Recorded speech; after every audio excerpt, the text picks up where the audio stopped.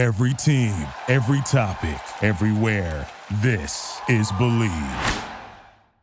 What do Oregon, Hawaii, Connecticut, and the City of Angels all have in common? Well, my next guest explains that and more right here. It's time for the College Football Legends Podcast. The players. We're going to hit somebody, and we're taking down the field for a touchdown. I guarantee you that. The coaches. No man is more important than the team. No coach is more important than the team. The plays.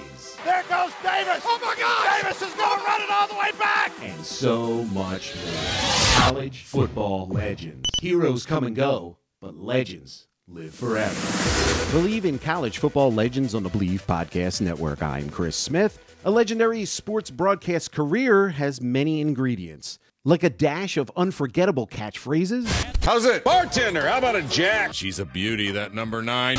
A pinch of funny commercials. I'd rather not get into it. Come on, pick a number between 1 and 10. I'm not sure you'll be in the top 10. I'm in the top 10, Roger. Add 1 part determination with 1 part cool. And you have my special guest on the show, the big kahuna, Neil Everett, legendary ESPN SportsCenter anchor. And I've had the pleasure of meeting with him, and let me tell you, he's an all-around great guy. Aloha, Neil. All right, the check must have cashed. That was some nice stuff for you to say. I'm doing good. Good to hear you, Chris. It's been a while. Yeah, it's been a while. Always love hanging out with you. And I did some digging before the interview, and you were a 2-sport varsity starter for the Lewis and Clark High Tigers, and were named to the All-City team as a guard. Were you a road grader or a light-footed pulling guard back then? I was an angry young man, but I was a $150 and just looking to get after it back then. That was a long time ago. Well, you've had a long, strange trip in your career. It's a very cool story. How did you get from Oregon to ESPN? I went from Oregon to Hawaii, and I was in Hawaii working in athletic administration as a sports information director. I did TV on the side just to keep me in beer money. And somebody told somebody back east about me, and somebody back east got a hold of me, and somehow that translated to me flying back to do a couple auditions over a couple years, and 3 years later I got the job, and that was 20 years ago, and what a blessed event for me and my family, and it certainly turned my life around and changed my life. So in 99, you get that first interview with ESPN. How did that go? Oh, it was horrible. I was brutal. Sorry to bring it up. Any young people listening out there, you're going in for a job interview, don't think you're going to get by just on cool, because that only gets you so far. Cool might get you in the door, but cool's not getting you the job. I hadn't done my homework. I wasn't familiar with half the things they were talking about on SportsCenter, because when I did the sports in Hawaii, we weren't talking about half the stuff they were talking about. They were two different worlds of sports. Our local sports cast was mostly local sports. And, I didn't know the Chicago White Sox, I couldn't name a player on their team. So I hadn't done the homework. I was horrible. I knew I had nobody to blame but me.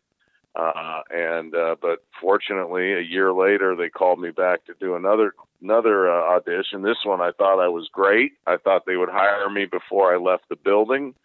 That didn't happen. I went back to Hawaii. I heard nothing. I felt great shame for having let the 50th state down and a chance to represent it on the big stage. I truly felt shame. I couldn't even watch SportsCenter anymore because I felt such shame. And then it was a year after that second interview that they called me and said, "Hey, can you start in 2 weeks?" And I said, "How about 2 months? Because we're going to party as I leave town." Well, it's all about redemption, because in 2000, you're the anchor on the flagship SportsCenter. That must have been a huge career leap and also a huge geography leap from Hawaii to Bristol, Connecticut. Yeah, that didn't go real well at first. In fact, a month into it, July 10th was my first day, and that whole month of July back east, it rained.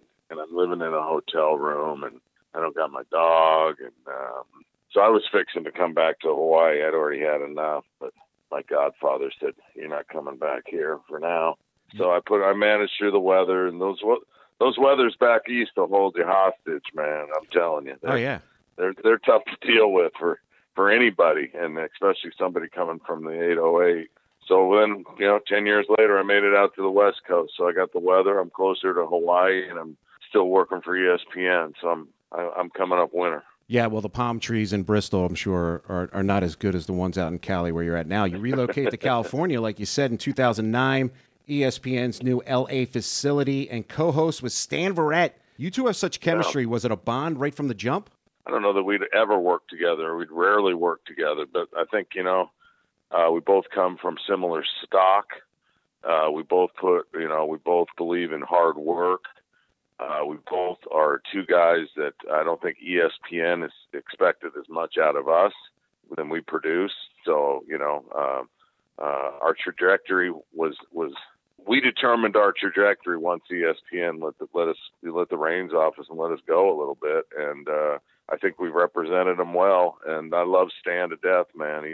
He's my brother from another mother. Yeah, and talking about some chemistry, has there ever been a time, though, you said something during SportsCenter that threw Stan off his game?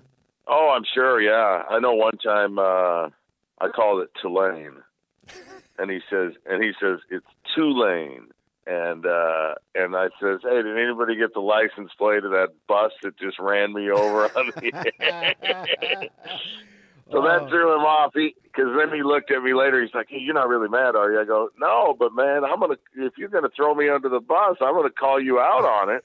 But I didn't mind getting thrown on the heck. I've done some dumb things. So that was a funny one though. That's one that I share because it makes me laugh, not because I harbored any ill will over it. Of course. And speaking of, some names are tough to pronounce. What sport has the toughest names you think to pronounce?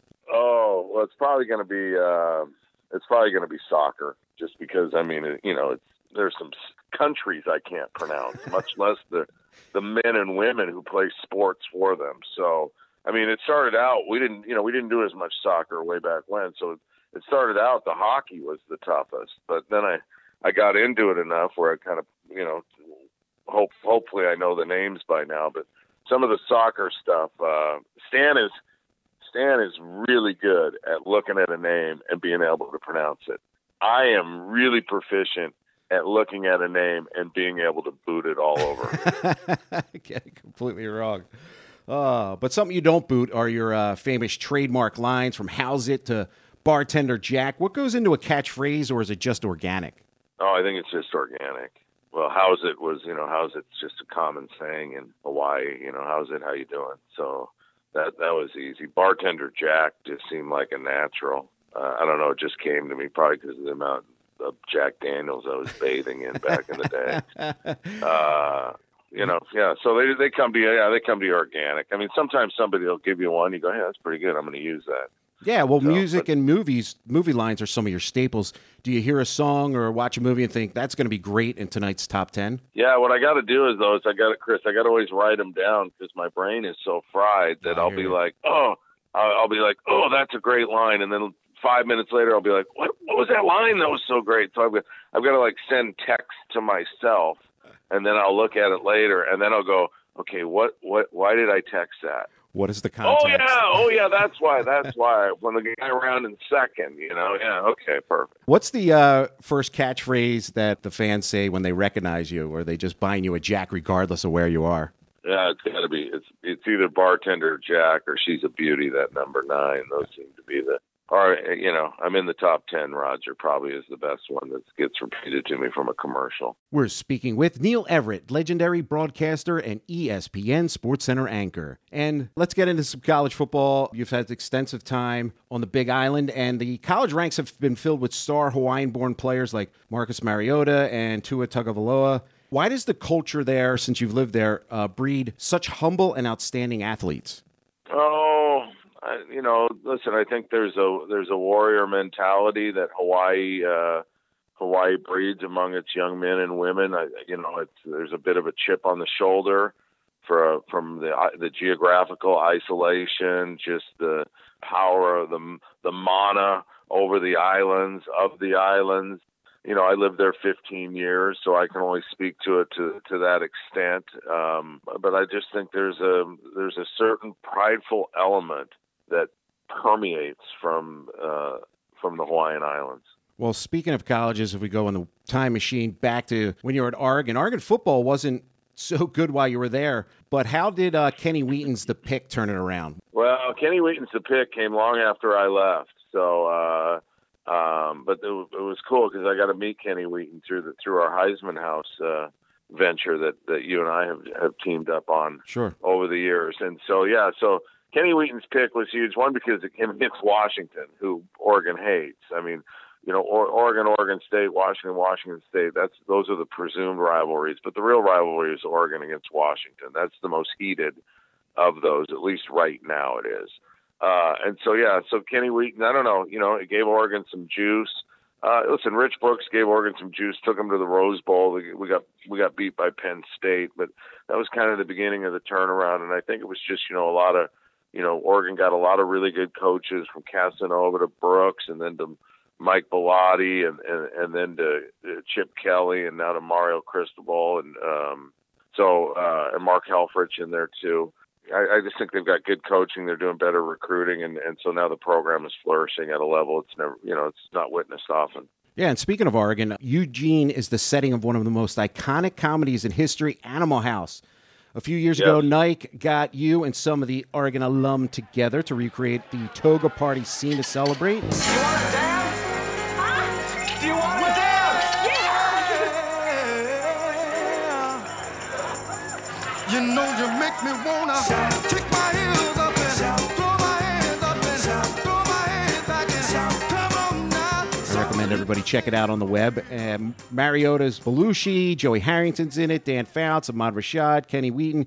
You are too. Take me inside the filming of that commercial and how fun that must have been. Well, that's interesting because that was filmed on January 1st, the night after or the morning after Oregon whooped Florida State in the Rose Bowl to go to the championship game. Nice. While Ohio State was beating Alabama down at New Orleans.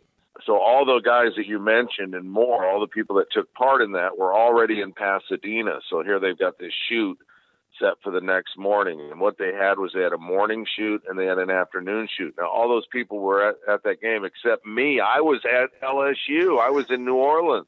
I was in New Orleans working with you. I know. So they said, hey, if you want to get in this gig, you've got to get back here. And I said to my wife, hey, we got a 4 a.m. wake-up call because we got to get on a 6 a.m. flight so we can get back to L.A. by 1 so I can make a 2 o'clock shoot. And this is on the day after. This is New Year's Day. And she said, how much money are they paying you? And I told her, and she said, well, they're paying you half that much now because I'm getting the other half if I got a 4 a.m. wake-up call. After New Year's, of course. So they picked me up at the airport, Chris, when we landed, and we drove out there. So they'd already filmed one segment. So if the people that are familiar with that, that was filmed in 3 segments, but it looks like one. So the Joey Harrington, Otis Day and the Knights, that had filmed in the morning. A lot of us dancing to a tape-recorded Otis Day and the Knights, that happened in the afternoon. Marcus Mariota wasn't any part of that. There was no stairway scene because Marcus Mariota couldn't be a part of that at the time it was filmed, or otherwise he would have been violating NCAA rules. Oh. So it was only, and the deal from my understanding was that Nike was going to run this commercial only if Oregon won the national championship. Well, Oregon got boxed by Ohio State and lost. And so that thing just sat there. But then somebody said, you know what, this thing's good enough. We should run it regardless that it didn't, things didn't go the way we hoped on the football field. And also by that time, Mariota was now a pro, so they could include him. So then they filmed his segment. Oh, that'll so his segment got years, probably 2 years, 2 years afterwards, I would think. And then they ran the thing, and they, that's the power of a video editing. They can make it all look like one, but I was glad to be a part of it. It's, they run it at Autzen Stadium every now and then, and the kids seem to get into it. And it's a moment of pride for me to be able to represent the university in that capacity. Yeah, that's too good to hold on to. It didn't look like the first time you were dancing in a toga, though.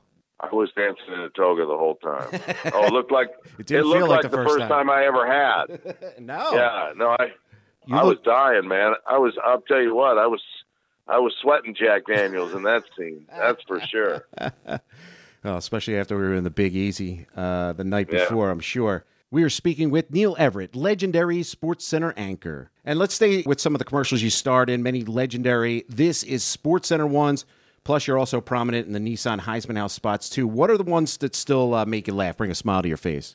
Well, Roger Federer is the first one that I ever did that was of any consequence, so that one's good. Any of them that I've ever done with Van Pelt have always cracked me up because he's so good. You know, we dressed up like Captain America and Thor for one of them. That was a funny one that took way too long to shoot. But yeah, listen, they're good fun, and they always have been, and they're kind of a staple of ESPN and help, a recognizable product coming from the worldwide leader. Yeah, why didn't Federer invite you to the Open afterwards? Yeah, he did. Roger Federer invited me to the Open, U.S. Open, after we did that commercial, and then I wrote him like 2 or 3 times and got nothing back. And then I'm watching the Open that year, and they show his box, and Tiger Woods is sitting in his box. I'm like, oh, that's great.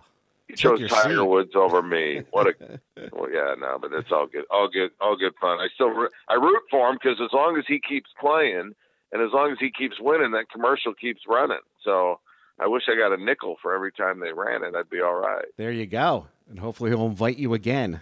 There is a chance. Yeah. Speaking of the Nissan Heisman House, you've been traveling to the top college football games each fall to interview legends in the touring version of the house. What was one of the schools you visited for the first time that you fell in love with?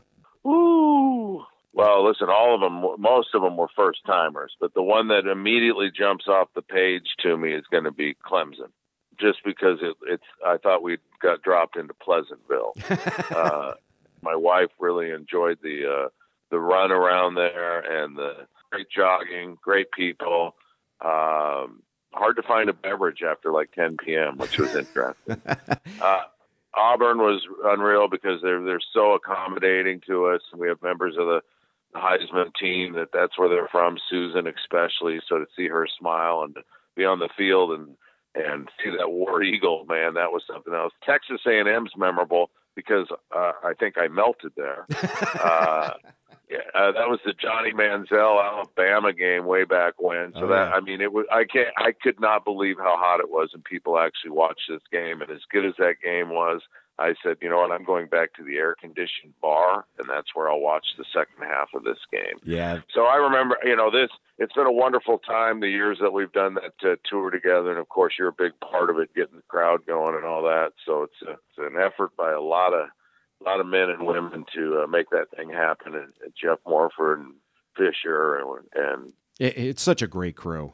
I'm going to leave people out. Clark, everybody just does a wonderful job. No, they're all fantastic. Love working with them, and everybody loves working with you. Who was the most interesting player on the tour that you interviewed? I know you got Billy Cannon in there. Well, Billy Cannon was really interesting. I mean, Myron Rolle was a Rhodes Scholar. Yeah. Rocket Ishmael. He told one of the funniest stories ever. Torrey Holt with his involvement with foster youth. Dat Nguyen, former Cowboys, first Vietnamese American to play professional football. You mentioned Billy Cannon and John David Crow, who, both have passed since then, but Heisman winners. And Brian Bosworth teared up talking about his 30 for 30. Paul Hornung, come on. Marcus Lattimore he was so real down in South Carolina. So Barry Sanders, Billy Sims. I could just go. It's what a blessed existence I've got that I've been in company of these men and had a chance to talk to them about football and life on a Saturday before the big kickoff. I know. It's really amazing when you look at that list of players, but they can't even tweet you because you're not really on social media. Parent by the hash brown instead of hashtag comments. Do you embrace the current technology, or do you still use some old habits from your early years? Yeah, I'm not real key up to date on that. I've got an 8-track tape player with the greatest hits of the Rolling Stones in it right now. So and VCR works just fine. So I'll leave the face friending and the Instagram and all that to everybody else. I'm busy enough without having to put that on my plate. I hear you. Does the VCR at least have a cordless remote, or you got one of those old school the wire? I do have a cordless remote. You've upgraded. You've upgraded. All right, and now it's time to go. Y'all ready for this? 3 and out. Some lighter questions to close out the interview. And as Neil knows, 1 ain't enough. You better make it 3. Put one interview or one piece of memorabilia in a time capsule. What would they be?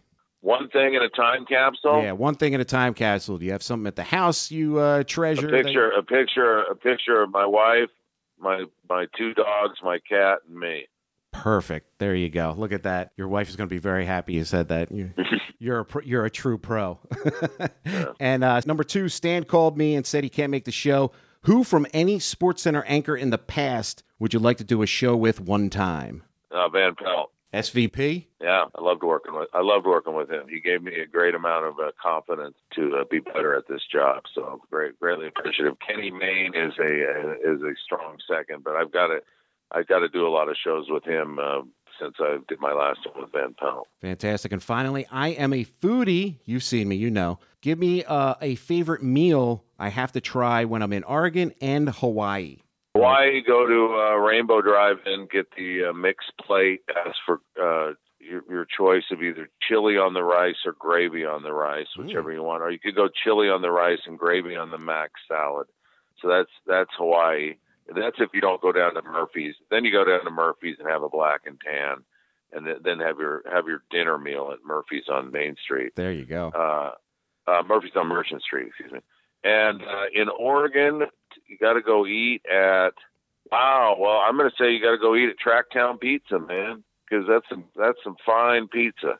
But if you wanted more of a New York style, then you go over Size Pizza, and then you go wash it down, go to Rennie's or the Cooler, or Trev's, and have a cold one. But that's why I'm going to go with that. Sounds good to me. The dude abides. We've been speaking with Neil Everett, legendary ESPN SportsCenter anchor. Thanks for joining me, Neil. Hey, Chris, thanks. Thank you. Take care of yourself. I hope to see you soon.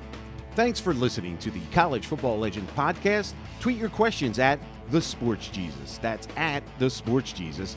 And join us next week, because it will be legendary.